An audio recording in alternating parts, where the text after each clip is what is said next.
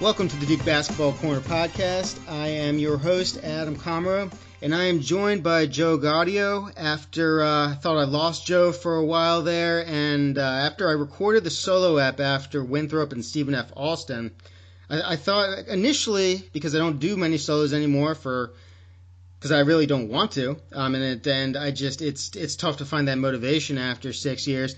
I listened back, and it actually stayed on structure, as those who listened heard.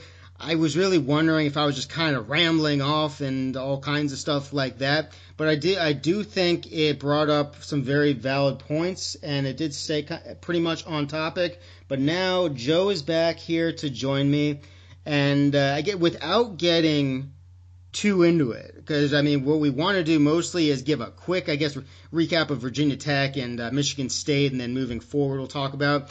But since I didn't get to hear, nobody else got to hear your thoughts after Stephen F. Austin and Winthrop, without going for too long, how'd you feel about those games besides the fact, it stunk to lose to Stephen F. Austin? There's no way around that. Yeah, well, after a little time of licking my wounds and feeling sorry for myself as a Duke fan, and you should have done more. I'll say it's your fault they lost. You should have done more. I know I could have done more. Maybe I should change.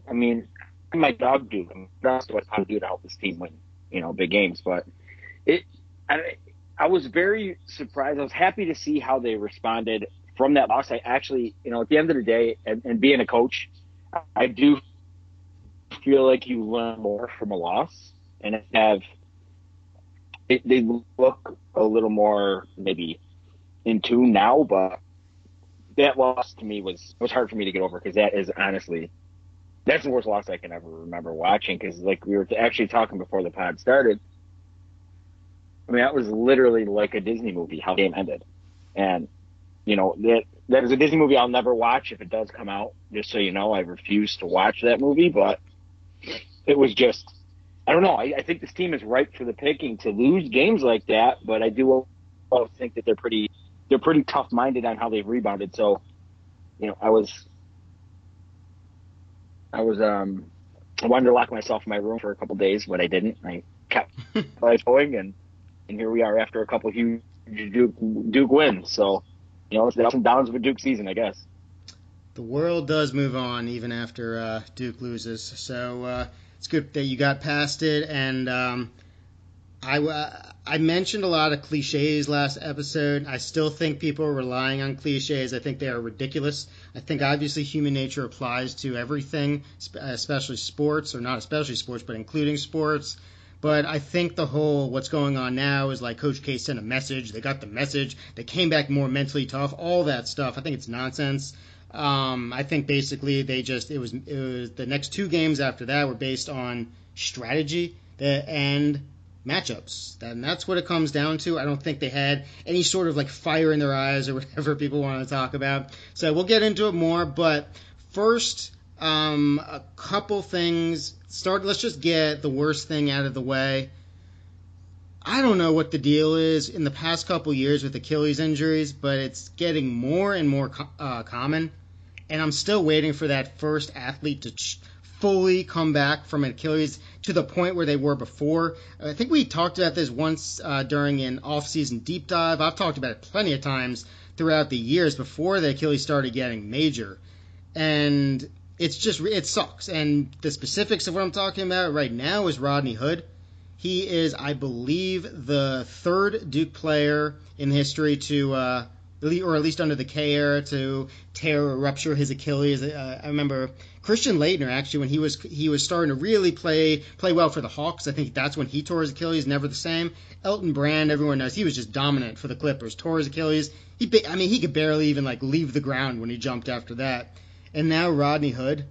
And it's disappointing. So best of luck to his recovery. I don't want to hear any reports that typically come out about how, when they're recovering, it's like, they look just as good as they did before. Let's see how he looks when he comes back.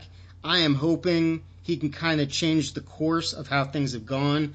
But so far, Dominic Wilkins came back in the day, but he had to change his whole style of how he played. Terrell Suggs in football, he actually might be the best example, although with him it was kind of like he would keep injuring other things because he would overcompensate, and then other things would get injured. But he actually, I think, ended up tearing both of them. But he played pretty well, and obviously we're all hoping for Kevin Durant to come back strong. But Rodney Hood really disappointing. The rankings right now, if anyone cares, I do not. I'll put that out straight. I do not.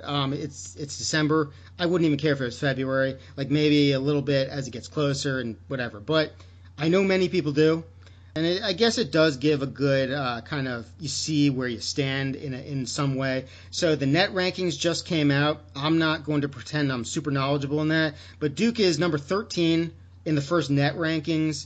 And they actually are the only team who is undefeated, having played more than 2 Quadrant 1 games. They've played 4 Kansas, Georgetown, Michigan State, and Virginia Tech. They're 4-0. So I guess good stuff. I mean, NC State was like number 30 going into the NCAA tournament last year in net, and they didn't make it. So I don't even know how important it is, but I know it's talked about. AP, Duke's number 4. Coaches, Duke is number 5. Ken Pom, Duke is number 2. And Bartorvik, Duke is number 4. So, I mean, 4, 5, 2, and 4 in the 4 major ones, and number 13 in the net, which I expect and many others do as well. I guess that kind of fluid, changes all the time. Again, I'm not even going to pretend. Do you pay attention to, how much do you pay attention to the rankings, and is there one you focus on more than anything else? No, I mean, I don't really pay attention much to the rankings. You know, like you mentioned, as it gets closer to March, it's good to get a gauge or an idea of where, you know, teams may potentially be seeded.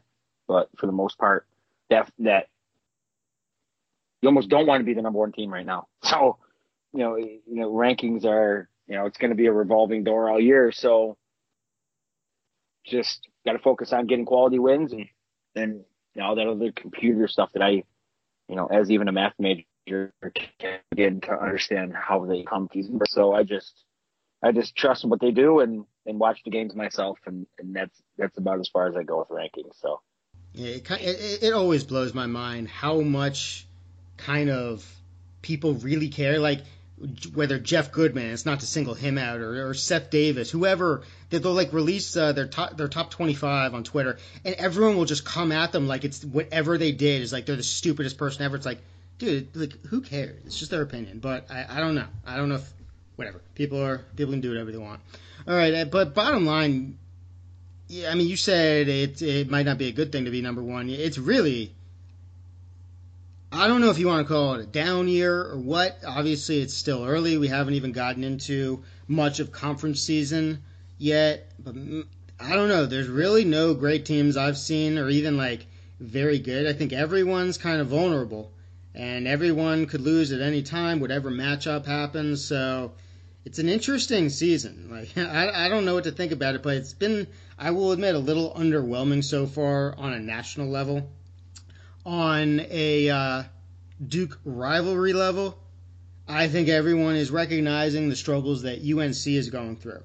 I won't pretend to have even come close to predicting it would start out anything like this.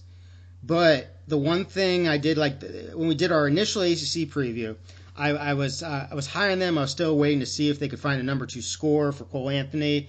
But I did think they would just kind of get it together. They're Carolina, there's certain things.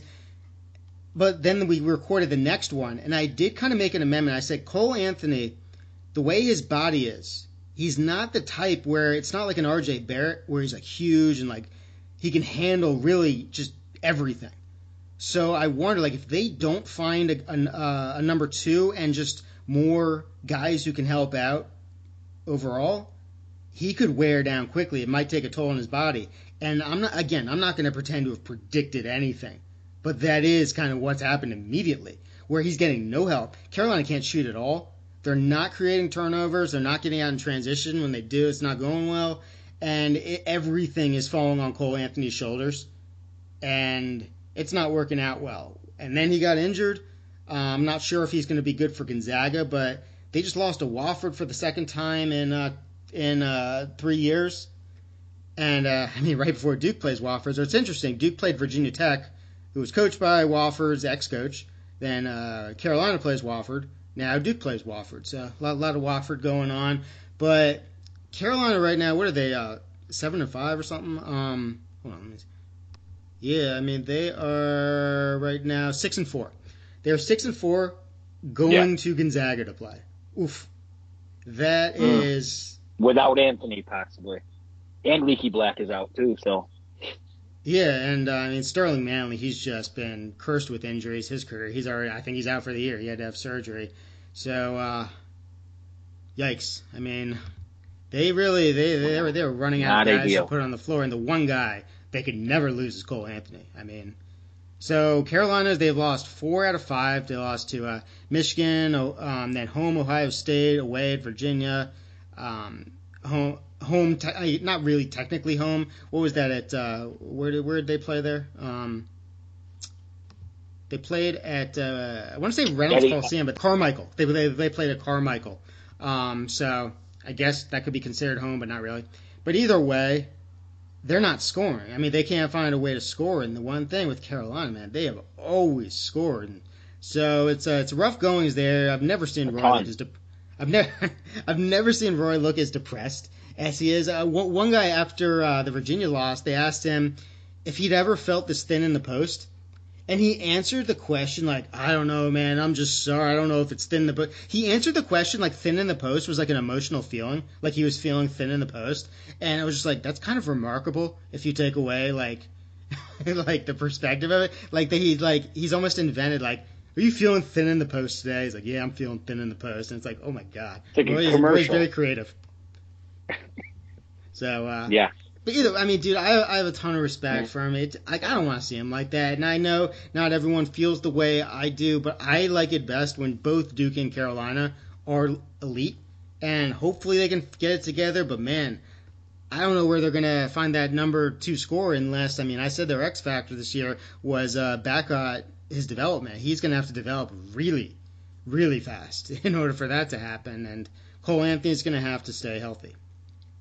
All right, so here's a stat. I mean, I could save it in case like UNC lost at Gonzaga, but might as well just use it now. All right, so we can call it Coach K-Fax or something. All right, from 2000. All right, when I say 2010, I'm talking technically about 2009. Whatever year I mentioned, it'll be the year before because I'm going to talk about November and December games. So I'm going to mention the full season, but consider it the year before. So from 2010 to 2020, and again, let me just say, like, technically that would be 2009 to 2019, Carolina has lost 30 games in November and December. 30 games. All right, Coach K lost 13 games in his first 3 years in November and December. Obviously, those first 3 years, total rebuild. Then he lost 1 the following year. Then in the next 36 seasons, he's lost 32 games in November and December. 32 games in 36 seasons. Technically, you could say 33 and 37, but 32 makes it even closer to like UNC if you want to use that as a comparison. So again, UNC has lost 30 pre-New Year's games in the 11-year stretch from 2010 to 2020, and K has lost 32 in the last 36 years. So just a bit of perspective from anyone who kind of acts like the world's ending anytime they do lose an early game because it's so rare. They have, and since that third year, or I'm sorry, starting in the fourth year, which was I believe 1984, they've never lost more than 2. Never. Like that's crazy. Even in, I believe it was 2000, so I guess technically 99, when they lost the first 2 games of the season, I think it was to Stanford and UConn, still didn't lose more than 2 games that year. It's nuts.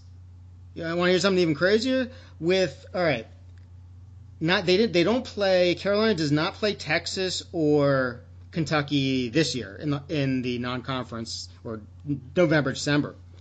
But from in the 10 previous years, from 2010 to 2019, they lost 10 times total to those 2 teams. How many times do you think Duke lost in those same 10 years in November and December? Take a wild guess. Again, 10 times UNC lost to Texas and Kentucky.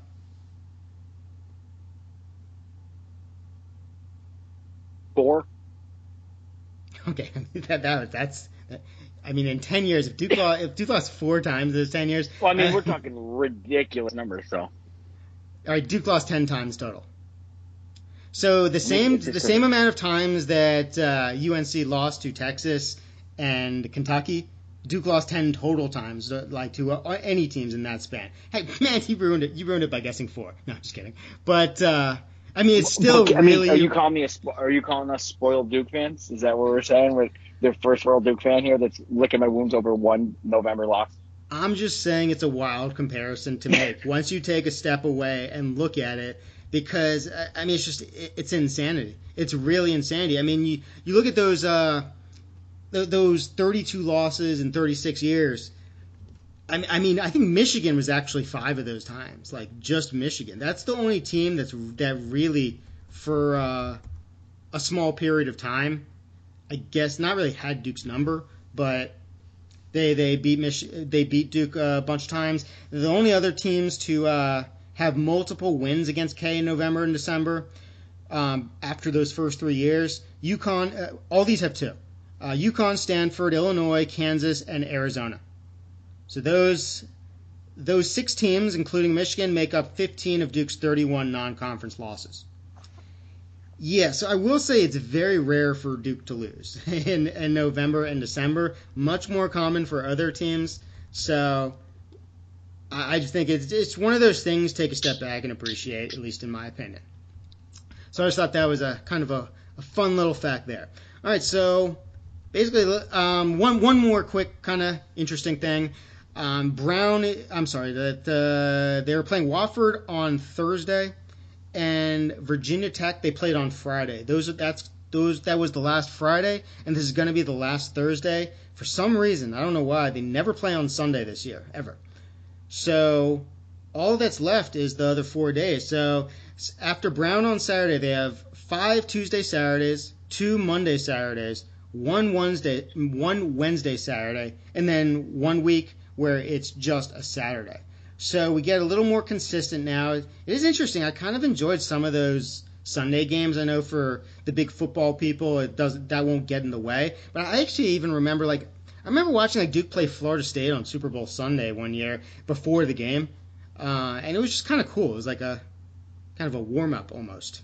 So yeah. Anyway, but there will not be any Sunday games this year. It'll just be mostly Tuesday Saturdays, a couple Monday Saturdays, and a Wednesday Saturday, and then a sole Saturday. All right, so just to kind of go over Duke's first, because as with all young teams, I know there are some guys who are not young, but there are a lot of them. All right, so Kansas, it was the first game overall, combined with the first 2 big lineup that Duke faced, where Kansas used the 2 big lineup. They had Georgia State. They were the first team to run with Duke. They weren't afraid. Pretty much saved Duke, in my opinion, by zoning and just draining the energy, which allowed more half court. And kind of in the second half, Duke just played keep away with the offensive rebounds. Cal was the first continuous zone team. And Vern, he really just dominated the nail at the free throw line to be a crazy mismatch there. Talent mismatch. Georgetown, that was the first time facing a press offense. Wendell had his best game, and Cassius had a huge second half. Stephen F. Austin, that was the first time going against the big-to-big playmakers. They hadn't done that before. There's a lot of getting caught in no man's land. It was the first time going against leakouts caused by transition defensive issues, or more specifically what I mentioned in the last pod, just not rotating back and being too over-aggressive going for the defensive rebounds. And as far as the big-to-big playmakers, if you're extending the defense every time in half court and you're not causing turnovers and it's allowing easy entries, maybe stop doing that. So, yep. And also, it was the first time, hopefully Coach K, first and only time, hopefully Coach K learned he should actually use his team's versatility. So then Winthrop, first time forced to adapt to an injury with Cassius. With Michigan State, the first road game. Virginia Tech, first conference game, first conference road game, first time going against an all really smallish lineup. I think Virginia Tech's like number 329 in the country in size. And again, the first time proving that roster versatility. So a lot of firsts right now. All right, so Coach K said he just junked everything because of Virginia Tech's unconventional small spaced out lineup. How do you feel about that? Do you agree with him in those words that he just junked everything? I mean, I don't know. I think it's gonna be a weird year in terms of you know there's so many different ways that we can try to produce. So it's hard to. I don't know if he just completely junked everything, but I don't know. I think it's a very weird roster compared to different Duke roster configurations that we've had in the past. So, I don't know. I think he's gonna have to do a little more coaching this year than he may have had to in the past. First of all, yeah, I did say that's what I was asking for more than anything at the beginning of the season. The fluid adjustments, fluid kind of adapting to the team's skill set instead of kind of forcing or hoping your team adapts to yours. And I don't understand what he means by junking.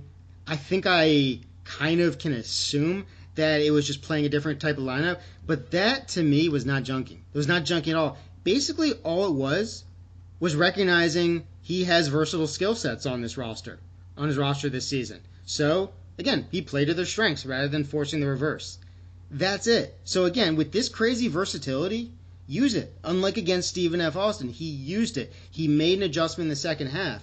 He gets tons of credit and deserved credit for like random things he's done throughout the years, whether it be a zone against Louisville, although that was not as much in-game as kind of it was planned, I guess, in the couple days before in 2015. Last year he was using Trey more in the second half to kind of flash to the free throw line against Syracuse in the game at Syracuse in that second game instead of just having someone stand there and wait for it to break the zone. There was Zion being used against Gonzaga more in the post. But I think everyone gives him so much credit for what he's done overall, and deservedly so, like I said. But these aren't things that like we should act like are like works of God. These are things which most coaches should be able to do. Recognize what can change during a game and do it. And I'm not going to say I always know what that is, but it's good to see him at least try stuff. And even something as weird as like he got a little too frisky against Virginia Tech. He used Baker at the 4 for a couple possessions. I was like, whoa, chill out there. And like really quickly that was changed. But it's good to see him just try stuff. It's when he gets too stuck in his ways. And one thing I'm going to do for this podcast, because I'm going to deep dive everything in the next one, I'm going to be joined by an old buddy, hopefully for one I think next week, where it's kind of going to be a deep dive on just everything going on. So I want to save a lot for then. But I'm going to go over Brendan Marks. He is covering Duke. He's the beat reporter for The Athletic. And I kind of avoid too much of like focusing on what other people write and say and all that stuff, because honestly, it's better if I just stick to myself, because I just don't feel comfortable, because most of what they write is the same and most of what they say is the same, and it focuses on like really simple cliches, and I don't want to feel like I'm ever focusing on anything but what I feel, because what I feel is technically usually different. But Brendan Marks, he is trying to do things a little differently, and not necessarily with this article that he wrote, but he did write an article about just 10 thoughts on Duke after 10 games. And I'm going to go down just kind of one by one, and I'm going to give my opinion of what he wrote, and I am going to ask for yours, because Brennan, he seemed like a really nice guy. I actually reached out to him. I was like, I'm crazy with this. Like, I always like deep dive every game, rewatch, break up into clips, and rewatch everything. I was like, if you ever want anything, I'm not saying you'll need it or whatever with that, but I'm here. And then I didn't actually send him anything because I just got really busy. So I thought this was kind of a good way. If I agree with him or disagree, I think it's a good way to just get everyone kind of acclimated to the fact that he's for The Athletic. He is going to be covering Duke. Hopefully he will do a great job. And I just want to kind of give his work the notice that I feel it deserves and react to it. A couple things before we get into that, though. In terms of the lineups, you said it was really interesting because there's so many this roster is very different. How many if you had to take a wild guess, I'm not saying you should get even close or whatever, but how many lineups, 5-man lineups, do you think Duke has used this year? Like different, whether it's starting or at any point in the game, you mean? Like at any combination? Point, 5 original lineups. 35. He's used 100. So wow. That is... I feel like 35 is... a lot, actually. Yeah, I could go through different teams, but, I collected this information after the Virginia Tech game, and at that point, Duke was third in terms of most lineups used. Where is it? Florida State, I know, that was number 1 in the ACC. And, I don't actually think I have that written down. I think maybe Wake Forest was after that. But either way, I think when you see that number, it does make you, or I'm saying you, me excited, because there is so much more versatility, and with garbage time filtered out, 79 lineups, even so, that's still really good. What I've noticed is that sometimes we can get too focused on just the overall number, and I think we need to recognize that Duke they haven't played too many competitive games in the second half. When they have played competitive games in the second half, whether it be, I think Kansas was just random. First game, totally random. But we can look at Georgetown and Stephen F. Austin, and the two things about those two games which stand out to me is he basically used the same lineup or like 6 deep for each of those. He really didn't use that much. So when it's close, I think it's still a wait and see. Because Virginia Tech, they ended up pulling away. Michigan State, they ended up pulling away. Georgia State, they ended up pulling away. So there's not really a whole lot to base on in terms of, he's just going to keep switching, he's going to keep adjusting. No, he kind of falls back on these stubborn tendencies to stick with the same, and sometimes it works, sometimes it doesn't. And he says he can kind of sense what's going on in the first couple minutes of every game, and that's what he does, and sometimes it may work, and he obviously has the resume to prove it. But when it doesn't, I think we've seen some problems in recent years, or even I can't speak to 80s or early 90s, but since I've been watching consistently, it has been something that's at least worth pointing out, especially when you have such versatile talent like this team, but not crazy dominant individual talent. All right, so let's see. In terms of the lineups, an interesting thing, I'm not trying to get into too much plus minus. I think that you got to be careful with, especially when they haven't played many games, so it's a small sample, especially when kind of the teams they're playing against, the talent level may differ. But it's just wild to look at this. For the entire season, Duke's most played lineup, Trey, Cassius, Moore, Hurt, and Vern, they've been outscored by 15. Georgetown through Virginia Tech, games 6 through 10, only 3 of the most 8 played lineups were a plus, 5 were a minus. Stephen F. Austin through Virginia Tech, games 7 through 10, 4 of the 5 most played lineups were a minus. Winthrop through Virginia Tech, 8 of 10. Of the 5 most played lineups, 2 were a plus, 2 were a minus, and 1 tied. MSU through Virginia Tech, games 9 and 10, 4 of the 9 most played were a plus, 4 were a minus, and 1 tied. And Virginia Tech, the 6 most played, plus, plus, minus, minus, tie, tie. So it's just really interesting how the lineups that are getting the most time aren't always the ones that succeed the most. So that's just, to me, what that shows is that he needs to adjust every single game. There's not going to be one set lineup, at least right now, which proves this is just, we're going with this, and it doesn't matter who that opponent is. There has to be that constant adjustment and that fluid adjustment. So that's what I take out of that. Then an interesting set I saw in KenPom, which would have been a little bit better before UNC's last game, but still pretty impressive. Duke, they're the only team in the ACC to have 10 players getting 30% of the minutes. That's really interesting to get that many. And they are also the only team with only one player getting over 60% of the minutes. So 9 of their players are getting between 30 and 60%, which is really impressive. Florida State and North Carolina. No, I think just Florida State, they're the only team with 8 players getting over 30%. So Duke has 2 more than that. And Florida State and North Carolina are the only teams with less than 3 players getting more than 60% of the minutes. But Duke, 9 players between 30 and 60, and Trey is the only one who is over 60. But he is going to die if you keep him on as much as they have. He right now, I actually took these stats down a couple of days ago. It might not be exactly up to date. He was 5th in the ACC. He's played 85.2% of the minutes. Before it was Elijah Hughes 90.8%, Michael DeVoe 90.3%, Kihei Clark 86.5%, Brandon Childress 85.9%, and then Trey. If you eliminate Central Arkansas, because that's when he kind of knocked his head, then he's played 93.3% of Duke's minutes. If you filter out garbage time, Trey Jones has played 96.3% of Duke's minutes.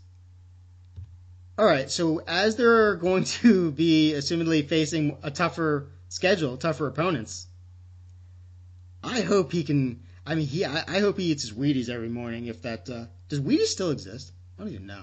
But that used to be a saying. You gotta they eat shouldn't. Not enough sugar for me. So 96.3 of non-garbage time minutes. So he is the one constant in the rotation. I think they've had 7 starting lineups at this point. I mean, even Vern has been kind of switched out against Virginia Tech.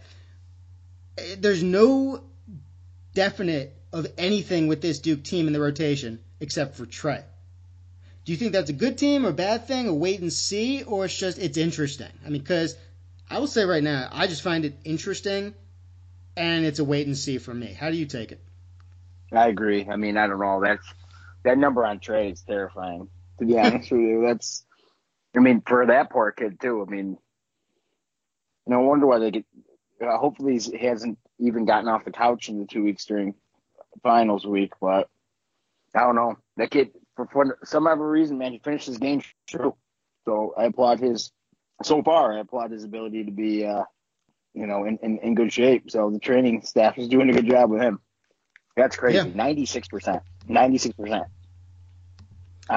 We're talking Division I basketball. This isn't, we're playing it, your local YMCA running up and down the court. I mean, this is like legit athletes, and that's out of control. Hopefully we can find a way to tailor him back a little bit. I think what it says more than anything also is Duke hasn't had the crazy routes that they usually have at this point. I mean, I remember last year when Duke was just mauling these teams by like 100. So obviously because garbage time only starts in the second half.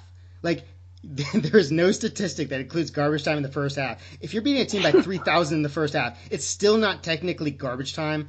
I mean, the where I get the stats, it explains specifically. I don't have it in front of me, but no matter what, it's not the first half. So the fact that Central Arkansas wasn't included, that eliminated that. And then Colorado State, I think he played most of the first half. So I think it also just shows that there hasn't been a lot of blowout time in the first half when Duke usually, I don't want to say, I got a lot of the time they have in recent years. They've just kicked other teams' ass right away. This Duke team, it's just not going to happen like that. So, he's got to be in there, and he's got to get used to it. And I don't know. I guess that's really all there is to say about that. So, 96.3 non-garbage time minutes in the 9 non-Central Arkansas games this season.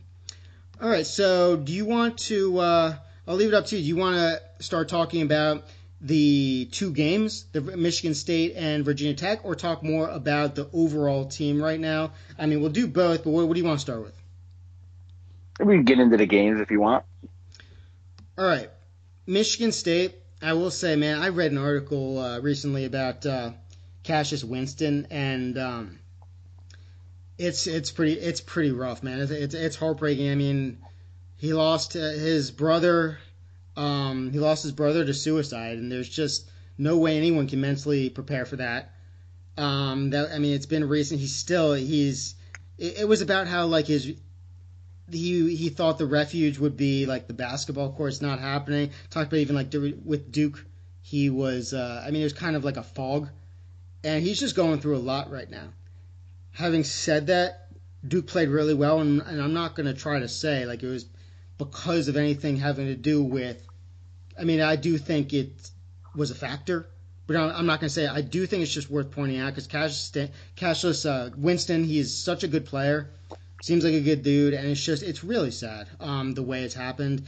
So he's just trying to kind of get by one day at a time, and Michigan State, if he can get back to his elite playing, which, I mean, when he's on, there's not many better, then Michigan State will jump up. And Michigan State, though, against Duke, I mean, Aaron Henry, I don't know what the deal is with him because he's an NBA talent that just seems to be, I don't know if he's struggling with the expectations or what. He was invisible against Duke. He didn't even like try to do anything. Like it's not like they stopped. He was just simply invisible. So that pretty much took away a weapon there. Watching them, I can see why Tom Izzo was not happy that Joey Hauser. They were hoping to get him as a transfer from Marquette, a four who can shoot from outside. They can't shoot. So I mean, it was just, and then. I can't remember his name. They lost one of their top scorers, a senior who was out most of last year, but they lost him. Yeah, exactly. Yep. Josh Langford. And it's just they just don't have many weapons. And so then when you start the game and pretty quickly Xavier Tillman picks up 2 fouls, it was just rough. It was rough. And Vern Carey just pretty much dominated inside. Michigan State couldn't shoot. And Duke really had their way. Trey was locked in from the get-go. And my guy, Javin DeLaurier, he started out the season. Awesome. He was so good. I mean, he started out the season with 3 pretty good games, then went through a 4-game stretch where it was not good. And now we got him back. We got Javin back. The energy, the hustle,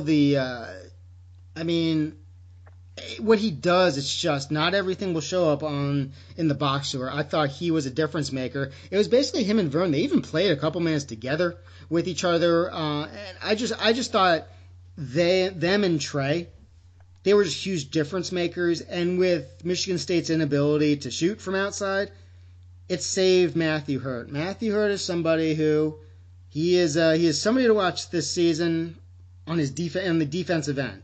He can produce on the offense. I have no doubt about that. On the defensive end, it's going to be what teams will be able to exploit him. Michigan State didn't because they just couldn't spread out the offense.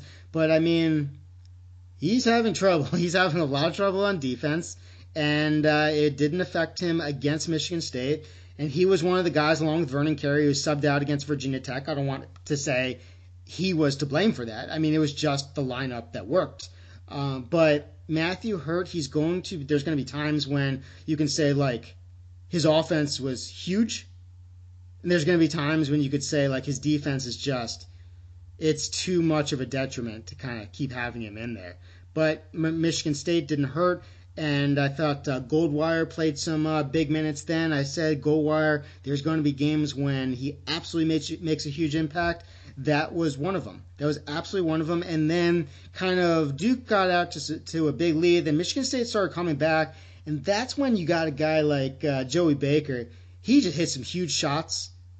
And, I mean, he really, really impressed me that game. That kind of nail in the coffin that you need. And Baker, I mean, after Michigan State headed into Virginia Tech, I mean, the stat on him was absurd. It's like he was number 5 in the country in points per possession among like 2,500 players with at least a certain amount of possessions. Right now, he's actually still number like 30 among players with something like 45 possessions or something like that in synergy. I mean, he is just huge, and that's even after 2 points in 4 possessions versus Virginia Tech. I think what he provides is almost more than just what the stats will show. It's the threat, which is huge. And I'll go into when talking about Duke's potential or weaknesses and potential further weaknesses. I mean, he is somebody who can have a good deal in preventing those. So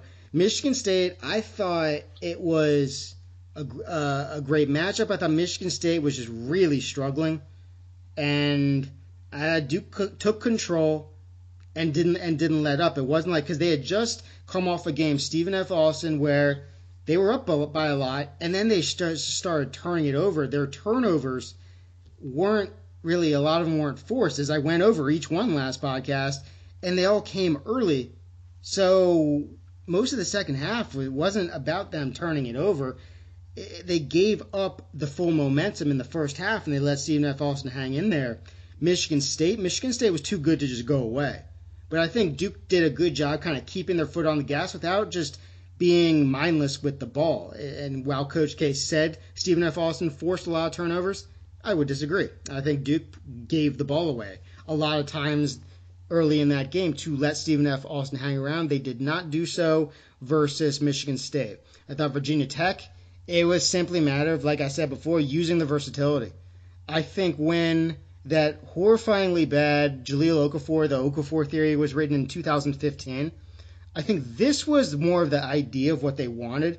They just weren't able to explain it correctly in terms of, they kept saying that Jahlil Okafor should be used less possessions each game.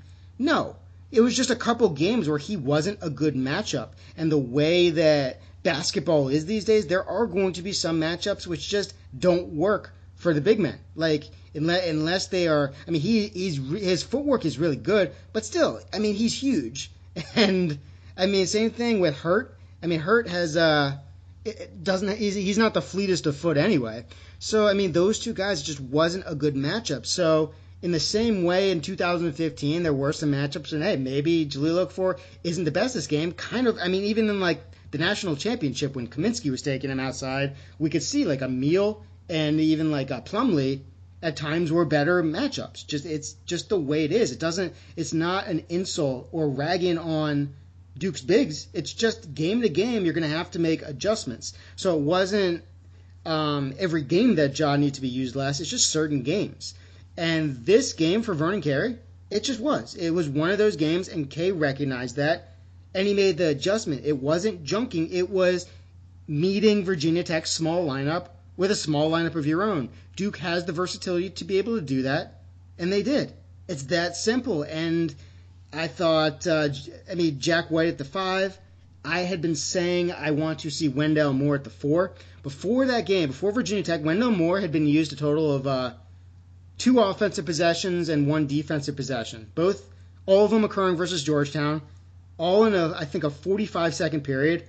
All 3 were like turnovers immediately. It's actually kind of funny to watch. I posted that on Twitter. But, he hadn't been used at the 4, and I'd been wanting that.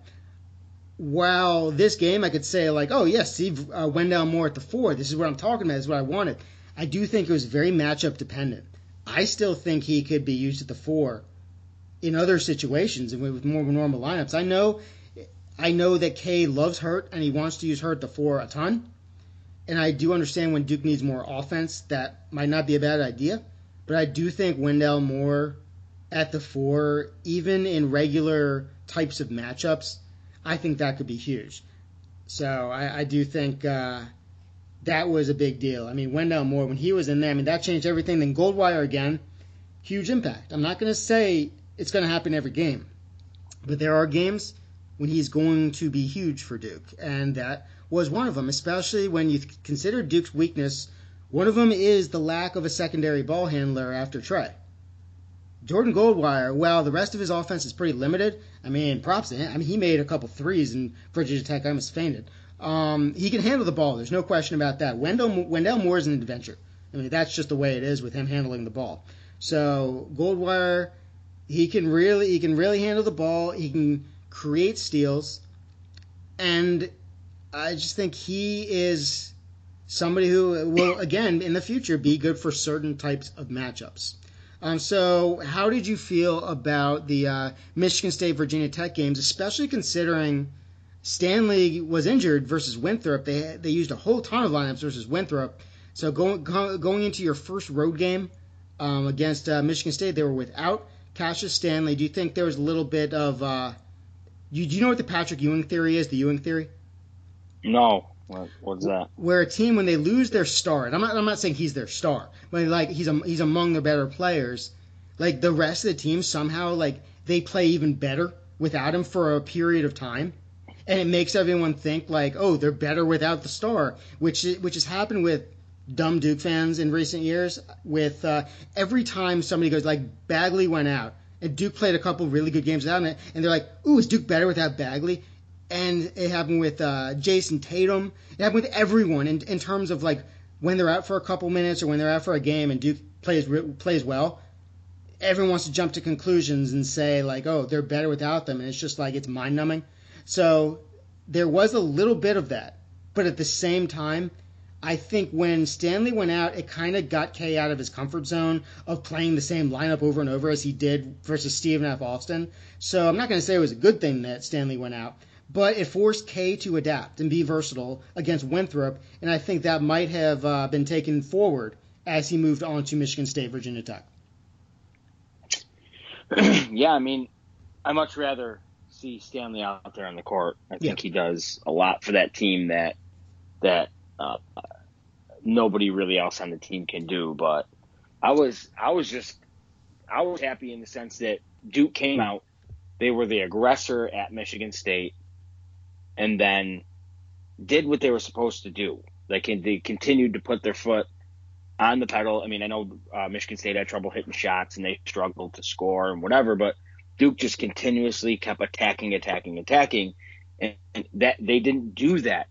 At least in my opinion, they didn't do that against Stephen F. Austin. You know, every now and then they seem to get a lead and they seem to try to cruise a little bit and think that lead's going to grow. But in terms of the Virginia Tech game, Virginia Tech came out and kind of was shooting the ball pretty good at the beginning, hit them like Duke started to chip away toward the end of the first half and then got it pretty close. And then just the switch to the different lineup was huge. And Baker, you know, some shots that Baker hit in that Michigan State game, you could just tell he's shooting with a huge amount of confidence. But, you know, everybody seemed to step up in that Michigan State game.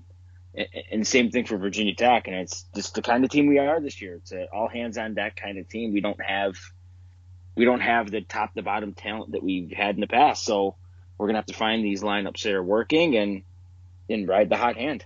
And that's what we did in both those games. And listen, down year not for Virginia Tech, down year not for Michigan State. 2 road games back to back. I'll take those. Yeah, those are tough. Those are tough to come by. So. Yeah, I mean, obviously this non-conference schedule hasn't been the most demanding, but at the same time, as you said, wins on the road, they should not be taken for granted. And yeah, I mean, ask all these other teams that are going through it. You know, I mean, you've seen Ohio State drop, you've seen Michigan State drop, you've seen all these teams losing road games to non-ranked teams. I mean, you know, we could have lost to Virginia Tech, and you know, they rallied, and it's a place that we have not done too well in over the past. So it was nice to have us score more points than Virginia Tech for once in Blacksburg in what's been about a 40-year run, I feel like. I mean, the curse of Buzz, I guess that's gone. I mean, that's true. It was 3 straight at Virginia Tech, but besides that, like, I mean, it hasn't been exactly a house of horrors. But 3 straight times playing at Virginia Tech, I guess I can understand how it might seem like more. Plus the 2015, I think Duke won in overtime that game, but it was still pretty tough. But yeah, I mean, in terms of recency bias, yeah, I guess Virginia Tech is awful. But overall, it hasn't exactly been. I mean, Kay still has a winning record by a good amount against Virginia Tech in his career, even against what is his name? Frank. Who's it good for? I can't remember his name. Like Frank Greenberg. What's his name? No, not Frank.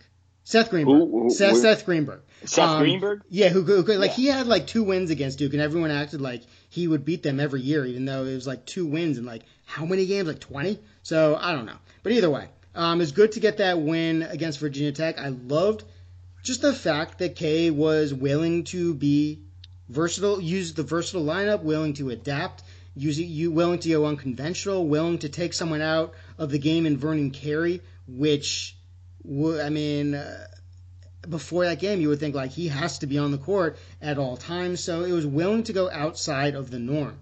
Whether that holds true moving forward game to game, fluidly within the game, I don't know. I would worry that Kay, he has a tendency to go back to his tendencies and be stubborn. Everyone loves to imagine him as the most coach that adapts to anything the most. Yeah, I mean, because there's like a couple huge things throughout the years you can always go to, but he's really not. And with the talent that he's had, if he was willing to be a little more adaptable in the last decade, we could have had some different results in the tournament. So, I mean, Stephen F. Austin, the one thing I said the most is that felt like an NCAA tournament loss, where like Duke, they stick with the same lineup the whole time. They start tightening up. The other team starts playing free. There's really obvious things you can see that Coach K could have done to adapt. He doesn't do any of them. Then the other team just ends up winning, and he's like, well, I guess it's just my team wouldn't listen to me. And it's like, what are you talking about? But, yeah. Anyway, we're past Stephen F. Austin at this point. But, yeah, I mean, I think it's impossible to say it was anything but two really impressive wins. And as you said, there's a lot of teams going down. I don't think there are any, if many, dominant teams. So, yeah, take it as is. And they play Wofford, Brown, and then get started New Year's Eve. All right. So, as I said, now let's go through Brendan Marks, his 10 thoughts on Duke after 10 games. And Brendan Marks, again, the Duke beat reporter for The Athletic. Number one, too much is being made of the Stephen F. Austin upset. He was talking about, yeah, it's a bad look, too much is being made of it. And he was talking about how, like, Stephen F. Austin, they're high up there in steal percentage. And basically that's what the problem was for Duke. Duke turned it over a whole bunch of times. And that was it. It doesn't represent the two teams as a whole in terms of if they played 100 times, Stephen F. Austin might not win again. But the turnovers were the difference in that game. Do you agree or disagree? I don't agree. I don't think turnovers were. So I think there are a couple. I mean, you said people are overreacting and whatever about. I mean, cannot lose at home to Stephen F. Austin. I don't care what anybody writes in the news. I mean, you just can't lose to that team at home. It just can't happen. There's the analysis. There's the analysis. All right. You just can't do it. It's illegal. It's illegal. I have a question. Should the Duke players all be arrested for losing? Is it illegal? They should not be arrested, but they should at least. Yeah, I don't know what they should. I don't know. I don't know how. I don't know. I mean, that's my crazy analysis is you have to score more points than Stephen F. Austin at home. You just have to find a way to do so. And they didn't, and I mean, I'm apparently still overreacting. So no, that's fine. I welcome whatever you think. So basically, the first 18 minutes plus a few seconds, Duke had 11 turnovers. That's when I said they were just being careless with the ball.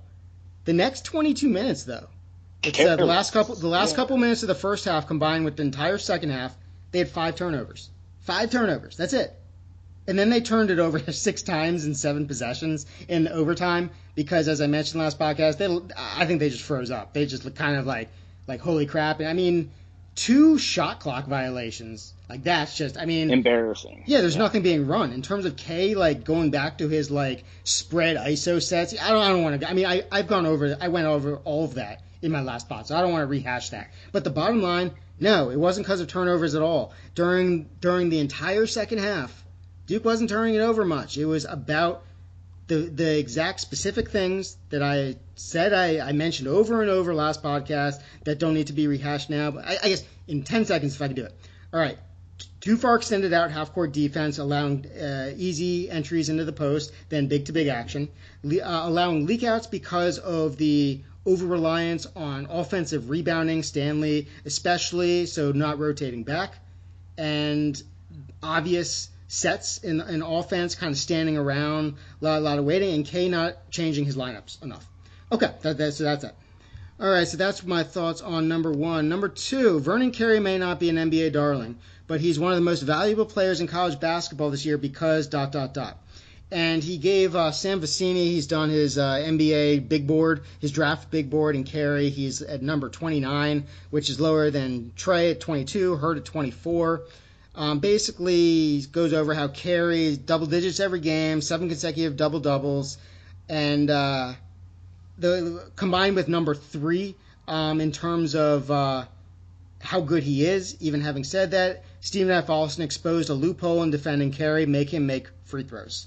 So do you think Vernon Carey, especially considering he draws the most fouls per 40 minutes of any player in the country, how much of a problem do you think his free throws are? They're rough. He's rough at the line. So he looks actually, the last couple of games, he's actually shooting the ball pretty good. He looks like at the line is, I don't know if his form's not changing much or anything, but he's going to get to the line a lot. So, if you're hitting 50% of your free throws at the line, I mean, that's going to be a problem. So, during that game, he missed a bunch. During the, trying to think of the other game, he missed a bunch of free throws. Was it the Georgetown game? It might have been. Mm-hmm. He just struggles at the line. So, but on the flip side of that, he causes a lot of and ones, gets other players in foul trouble. So, it's kind of a catch-22 because he's not going to shoot the free throws very well, but I mean, he's getting there, and you just hope it kind of rights itself, I guess. Okay, my response is something which I can understand why someone would take the other side, but number one, his form looks great. Like, I don't see any issue. His form looks really. I don't know. I mean, basically, he does look good. In the Georgetown second half, he was 2 of 6. In Stephen F. Austin's second half, he was 2 of 9.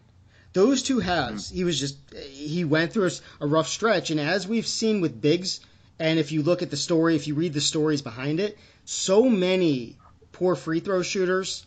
It's mental more than anything else. You read how they're always making everything in practice. Even guys like Shaq and Dwight Howard, who they were just draining everything. It becomes more mental than everything.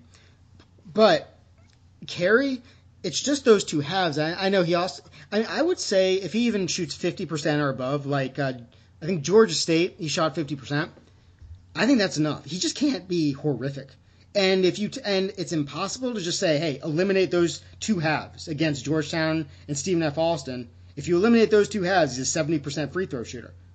Obviously, that's a cop-out. You can't eliminate those two halves. But I think it's still worth adding his overall 61.9 on the season. It's fine game to game. I would say he just can't dip below like 50% in games or go through these really rough stretches. And again, those were just the second halves. In the first half of Georgetown and Stephen F. Austin, he was fine. It was the second halves in both those games. And yeah, I mean, those were two of the close games Duke has played. So you gotta shoot better than that. I mean, it's that simple. But I would look at it as glass half full. All right. Number 4 by Brendan Marks. Defense and court vision are still Tre Jones' strengths, but continued improvement shooting the ball is necessary.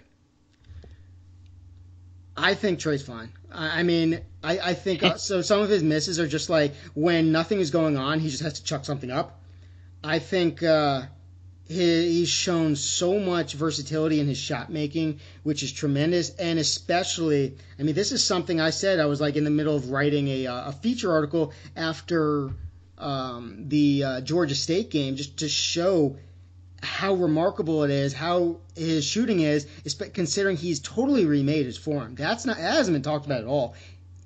Forget whether he's making or missing. The entire form is different in terms of the wrist snap, the higher release, taking it farther back. Everything is different about it. The way he holds everything. So it's really tough to all of a sudden. It's an entirely different shot in the form and the release than he's had throughout his career. I think yes, it can go up and down, but I mean on catch and shoots even he's good enough, if not better. I mean, if you look at the stats, his shooting, every category. It's good to great. It's just when it's like when the clock's winding down, there's no one else. Like he has to chuck something up. That's why you can say the percentages might dip or go up. But I do not see anything wrong with Tre's shooting, and combined with everything else he has to do, especially the fact that I said like there's no like secondary ball handler besides Goldwire at this point. So it's so much on him, and he's playing always. So I'm good with his shooting.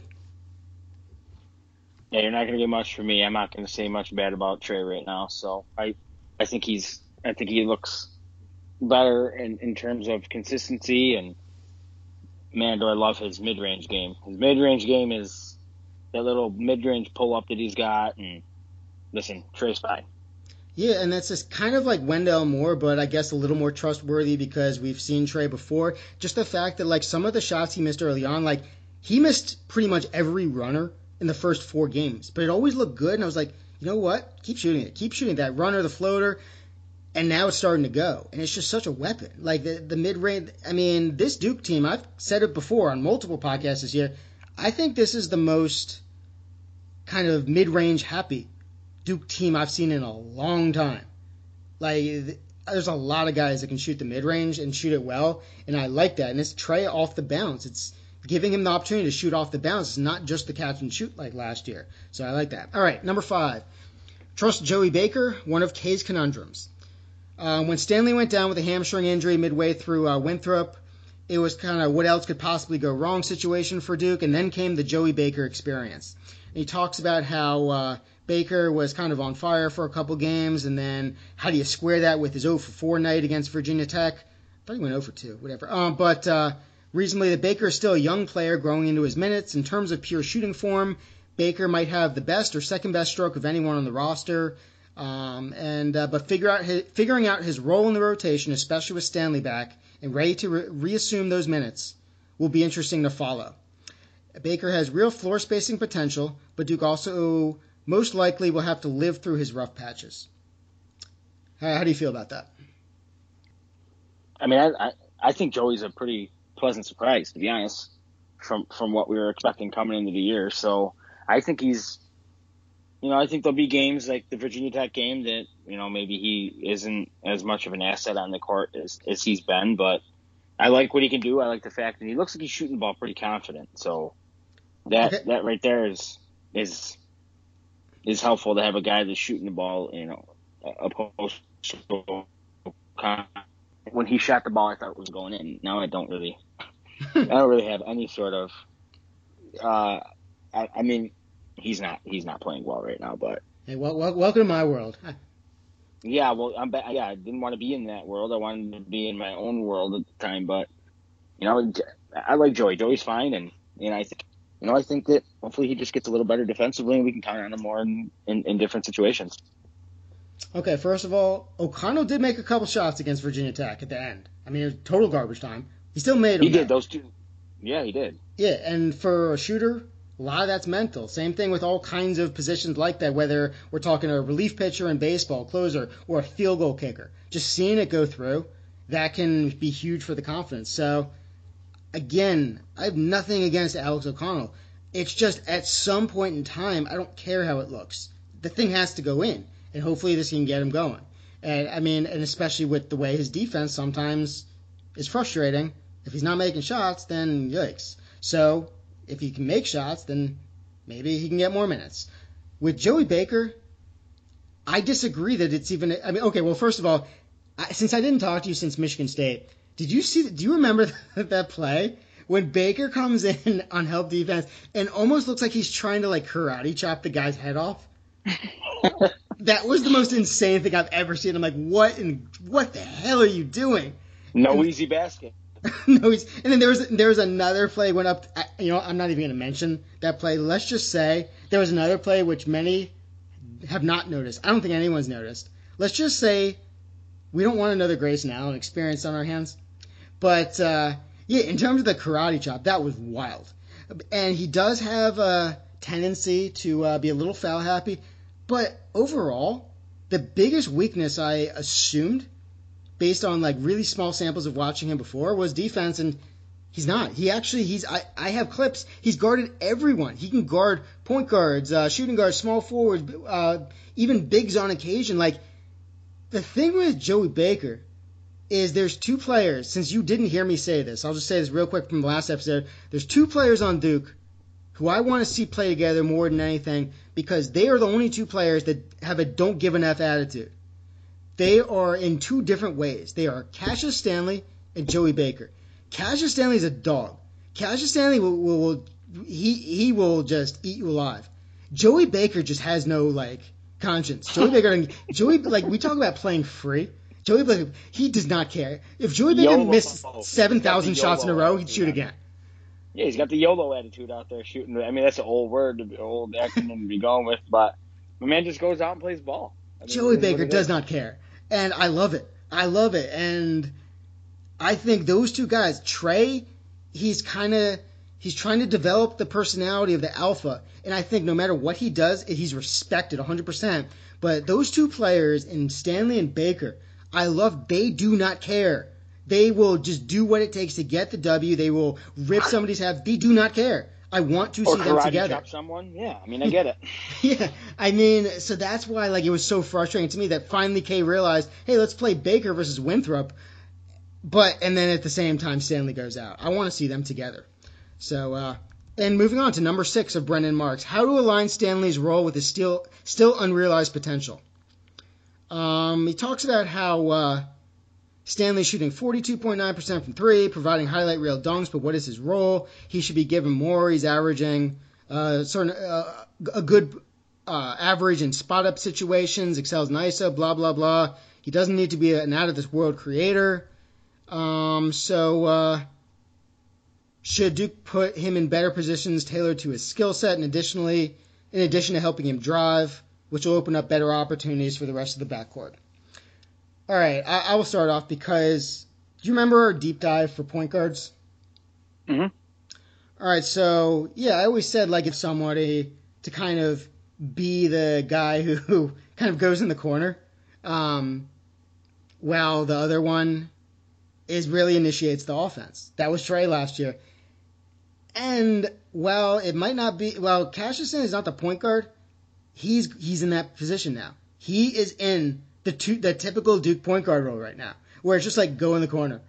When he's run off a screen, typically it's to free him up to get the ball to get to enter into Stanley. To enter into Carey. There's not much going on running plays for Stanley when he has excelled, especially in those second halves. I mean, he was unbelievable in the second half. I went over that after the 2K Classic, and a big thing about Stephen F. Austin was that was the first game he hadn't been like crazy efficient in the second half. That hurt. But the reason he's able to do that is because of the crazy efficiency. And that's asking a lot of someone to be that efficient every game. I mean, especially when they're not creating a lot of turnovers, they're not leaking out much. So he was amazing at the start of the season in transition. He was shooting 6 of 7, I think, after the first couple games. He's now shooting 9 of 20 in transition and just overall. But Stanley, it's just hard to say, like, they should get him more involved when this is kind of the role, which I hate so much, that Duke point guards have constantly been in. I do think they can use him more. I do think they should get him more involved to score, for scoring opportunities, rather than just to kind of dump it in or hit a corner 3 in transition. Based on K's history, I don't see that happening. Based on what I would like, I sure hell hope so.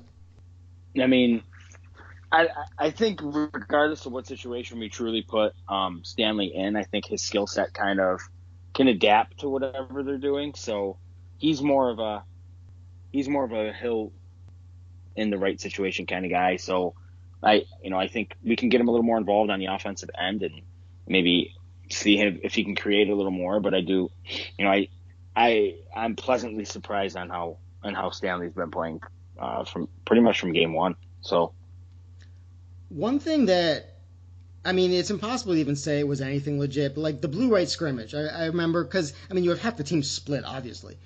But I remember, like, Stanley was actually, he ran a little bit of backup point guard when Trey didn't bring it up. He hasn't been. I mean, Wendell Moore, right from the start, he's been kind of the guy who initiated, and Goldwire, obviously, as well. Stanley has never really been given a chance, and I have to assume it's just based on practice. He's not proven himself a worthy ball handler. I would like to at least see that from my own eyes. It's frustrating that I haven't. That's something I guess I just have to trust with Kay. But he really hasn't gotten an opportunity to be a ball handler ever. It's not like he's screwing up. I just haven't seen it. So I don't know. That's something where it'd be interesting to see what would happen if he got more opportunities. Number 7, Wendell Moore's best role is to be determined, but there have been glimpses. So basically, goes into, to be kind, Duke's Moore's start to this season has been shaky, outside of a 17-point showing against Georgetown. His shooting hasn't been noteworthy. He's turned the ball over a lot. Against the Hokies, something happened. Kay opted for a small ball lineup to counter Virginia Tech's, and Moore took over. He scored all 12 in the second half, operating as something as a point forward. He handled the ball, charged well into space, and finished around the rim. It was refreshing, but it was also overdue. The real question, is it a sign of things to come? You want to go first or me? Oh, well, and let me add one more thing. A potential solution, let Moore operate off the bench as an initiator for the second unit. He and Jordan Goldwire can split ball handling duties, all while allowing Moore to flex a little bit of his offensive muscle. So let me say, first of all, there is no second unit. Trey doesn't come off the floor. He doesn't come off the floor. Unless Duke is blowing a team out and it's garbage time in the second half, there is no second unit. So, first of all, that's immediately out the window. I don't know what second unit is being imagined, but Trey, he will have breakfast, lunch, and dinner on the court if Duke is playing. He's never coming off the floor. That's just what it is. I mean, he's every meal is being consumed by Trey on the court. Yeah, we will set up a bed for him. He can take naps at times on the court. He's not coming off. That's just it. All right. So, besides that, what did you see out of Wendell Moore versus Virginia Tech that gives you hope, except for the fact that he converted good chances. He had this crazy, weird, lucky running banker. He converted the easy chances. Goldwire created a really nice layup for him, and he didn't turn the ball over, even though a couple of his passes were almost picked. Look, I think I'm a believer in Moore. I don't think Virginia Tech showed any. You can't just go by stats, because if you just go by stats, it looks like Moore was great in the second half. I didn't see anything that was different, except he didn't kind of try to do too much, and he was able to play with two ball handlers, Goldwire and Trey, at the same time, so there was no pressure on him to create. Did you see something that I didn't?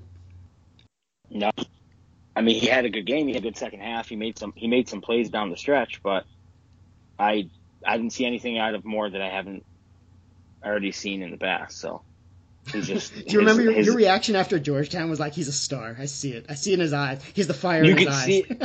So you could see he's got the skill set to do it, but the frustration that I have on my part is he's so inconsistent. I mean, one time he had 1 point against Michigan State. He had one more point than I did again. He was great me all year. I can already tell. So he's gonna be that guy that he's gonna touch the ball. I'm like, no, yes, good shot. That kind of guy that's just gonna be there's always one on every roster, and it seems like Wendell Moore is gonna be that one this year for me. So, but I mean, I do like him. I think he could be a mismatch at the power forward if he can, become a little more consistent on the offensive end. So, yeah, I mean, you would hope he becomes more consistent, but the defensive end is where I think his advantage will be displayed the most. And I thought he was great. I mean, his impact against Georgetown and Virginia Tech, noticeable on offense in the box score. I mean, his impact the most overall is going to come from defense, and I think he's a work in progress on the offensive end. So I didn't think Virginia Tech changed anything about what I thought, that just be patient with the dude. He will be worth it in the long run. All right, number 8, an easy pick for most underrated player. Ladies and gentlemen, introducing the artist known as Jay Gold. That's what Brendan writes. He says he's not the flashiest guy on the team. His offense is suspect, to say the least. But this year, unlike in seasons past when he may have forced a shot at times, Goldwire seems to be more accepting of his role, and the results have paid off. He has the second highest assist percentage on the team, and the highest steal percentage. He isn't someone that will light up the stat sheet, but paired with Jones, one of the best defensively any team in college hoops can muster. All right. So I will say that first thing is I disagree with the most underrated player. I do agree that it's obvious. For an easy pick. I would say it's Jack White, not Jordan Goldwire. But I do think it's obvious. To talk about Goldwire, I'm not sure when he forced a shot at times last year. I think there was 4 games total when he shot over twice. I think 5 games total, and only 2 of them came after December, and one of them was the UCF game when UCF wasn't even guarding anyone. So I don't know when he forced his shot at times, considering it was 2 shots or less every time. But I don't know. So I don't think he ever forced a shot. In terms of steal percentage, I think his steal percentage is higher because he gets burned sometimes. But I do think it's impossible to deny Duke does create more steals, and the stats show it when he's in there, and especially in the backcourt. His assist percentage, a lot of it's been in transition. He has, I think, 8 assists in transition, 9 assists in the half court. So I think it helps the transition. With the defense, it's tough because I think Goldwire, with his experience, maybe he's smarter with when to take risks, but I do think he pays for those risks a lot, and he's burned. Stanley, I think it's not even close. I think Stanley and Jones are a much better backcourt.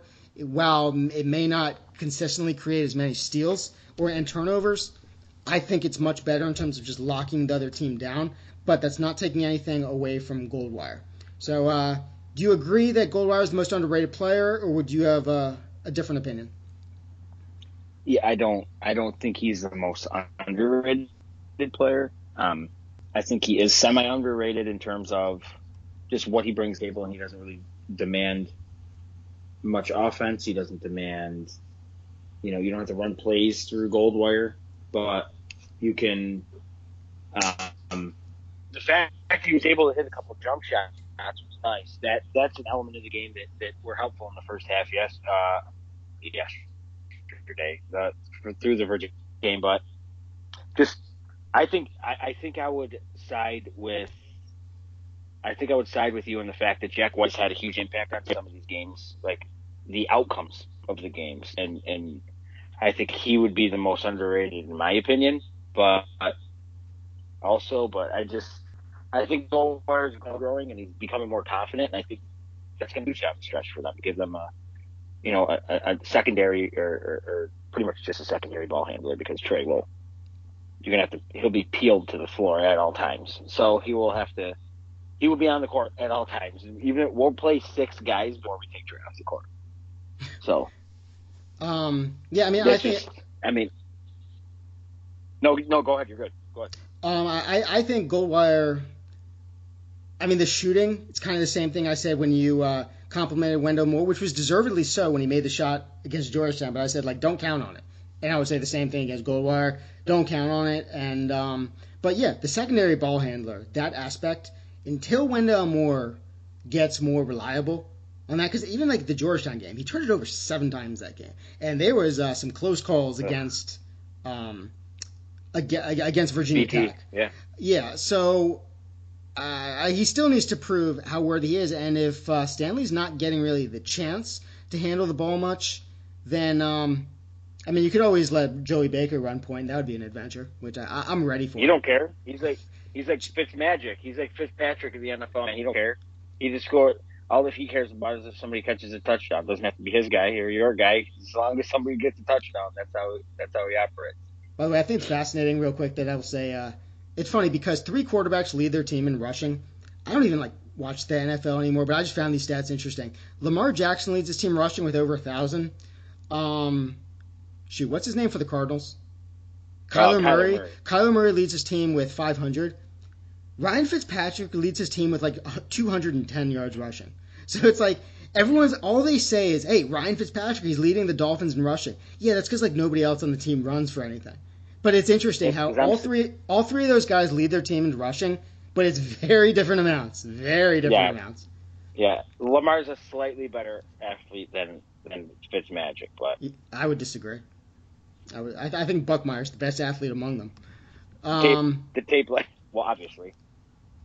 All right. So, and I do know that we're getting close to NFL kickoff time. So, there is one huge subject which I will leave to the deep dive I plan to do, whether it'll be with Joe or whether it'll be with the person who I won't mention, because as has happened many times in life, not everything is guaranteed. Hopefully, we will get that going, because this is something which, it seems as obvious to me as how Duke couldn't shoot last year and the specifics of how and where and all that they couldn't shoot, but it wasn't talked about last year until Central Florida by kind of the national people, even a lot of Duke people. They're just no, see, they can make shots occasionally against Virginia. Look, what they did against Virginia was just weird outliers, and I feel bad for Virginia almost, because they played Duke so well, and Duke just made shots they didn't make at any other point in time all year. But either way, what's happening with Duke right now, the most obvious thing is not being talked about at all, and what's causing it. That is going to be a huge, huge focus of what I talk about. Hopefully, the Wofford game doesn't totally mess up in terms of what I feel is the context involved in that. But just keep in mind, Duke's biggest issue, the most defining aspect about Duke, will be what I discuss a lot in the deep dive. But let's quickly finish up here because I know you got to get going for the football. I know you have your fantasy football, which you have like millions and millions and billions of dollars riding on. So finishing up, his number 9, as expected, the defense is elite, but there's one potential hole that could come back to bite in March. All right, so the Duke is 3rd overall, allowing .77 points per possession percentage. Box scores back that up. Outside of Stephen F. Austin, overtime, no opponent scored more than 75 points, including games against Michigan State and Kansas, and it holds up well across the board in every category but offensive putback situations. In that regard, the defense has been well below average, allowing opponents to convert 21 of their 34 putback opportunities. That partially speaks to a lack of interior depth behind Carey and Javin DeLaurier. And Brennan admits he's nitpicking, but he does think it's a legit thing worth monitoring. How do you feel about that stat? I mean, I don't know. I guess I don't go too deep into the stats in terms of. I think they're good. They've been good defensively in most games. I mean, they've had some issues protecting the paint, which is going to be a problem once we start playing teams with a little better athletes. But I don't know. I mean, I think they hold. I mean, being 3rd in that category, they're probably. My guess would be they're probably one of the. Well, obviously Virginia is always number 1, so everybody starts after Virginia. But well, I'm sorry, real quick. Let me say, I was talking about strictly his focus on Duke being not great at putbacks, like against when a team gets an offensive rebound. I thought you were talking about the actual defensive portion. No, the defense is great, but I mean, I'm just in terms of like that's what he's monitoring, the putbacks, because that's Duke's weakness. I mean, we tend to have some issues in terms of, yeah, I mean, you're right. I mean, I never even really thought about it because I know we get a good, I thought we were rebounding the ball well from just being an outsider watching the game. You know, I thought we've done good on the defensive and the offensive end in terms of rebounding, but letting up second chance and scoring second chance has been, I guess it has been a bigger issue than I would have expected. So I actually kind of agree with that. Okay, I fully disagree. Obviously, you and I wouldn't do this together if we agreed on everything. So it's good. You know what I mean? different aspects, different eyes. No, I just think it's important to because just when people mention stats, it's important to understand why they're happening, where they're coming from, and I'm trying to figure out why that was even mentioned. Because let's look more specifically. Duke is poor on defense against putbacks. That's odd to focus on because most teams are bad against putbacks. Considering a putback is usually a super high percentage shot, the only thing is just how bad. So Duke just happens to be a little worse. But how do you counter that? By not allowing many putbacks. By only giving up 23.7% of offensive rebounds. That's ranked number 37 in the country according to KenPom. So that's really good. They're not giving up many. But so if like you barely give up any putbacks, but when you do, it's converted. It's not a big deal because you don't give up many. It's like, you're giving up. When teams are shooting 80% from 3 against you, you've given up 2 3-pointers the whole season. It's like, well, it's not a big deal because it's only 2 shots. I mean, for those who listen to my deep dive podcast, including the standout positive and negative stats for Duke, the Blue Devils are damn near always bad, and typically in the bottom half, like, worse. Like, the past 4 seasons, Duke is ranked number 330, 208, 236, and 230 and 238 in defensive rebounding. So right now, ranking number 37 in the country is like magical. So personally, I do not care about whatever percentage they give up on putbacks. So that's my opinion in terms of putbacks. The fact that they're not allowing many chances is way more important than giving up a high percentage when they do allow them. That's my takeaway. So I think that, what do you have? One more. It says, this isn't the Duke of the last 5 years. This is number 10, but especially in the not great year for college basketball, it's still in the cluster of elite teams. To me, that's impossible to not deny. I mean, with the way things are going in college basketball, yeah. I mean, there's, at least right now, Duke is not some tremendous team. I don't think any team is a tremendous team. I think a lot of it's wait and see. And I think this team is fun. I've said over and over, this team is fun because there will be constant adjustments. There will be a need for constant adjustments. The Stephen F. Austin loss was not, in my opinion, it was not because Duke didn't have the fire in their eyes. They didn't have the heart. They didn't deserve to wear the Duke jersey. It was a trap game or any other cliche people are using. There was no magical message received by the team from K. There was nothing of that. There were certain small aspects that are always mental with the game, and more than others sometimes. But the cliches, I don't know. I think it was K adjusted better in Michigan State and Virginia Tech. I think it was better matchups all around. I think the Duke's team, the versatility was shown. And I think, with Brendan calls it a Joey Baker experience, you never know how it's going to go. I think he's been great. I think he's a huge addition to the team. And I think he will be even bigger for what I mentioned in terms of the deep dive, whether it's with you or with the other person. Joey Baker's he's so good. He's going to be huge just specifically for that. All right, so before I let you go, is there anything else worth mentioning that we forgot or that you want to get in? No. I think just to piggyback off what you mentioned about the Duke being he mentioned that Duke is in a small cluster of teams that could potentially be elite or whatever the case may be. I think, like you mentioned, it's a down year overall for college basketball. There's not that, this is the best team in the country, and it's not even close.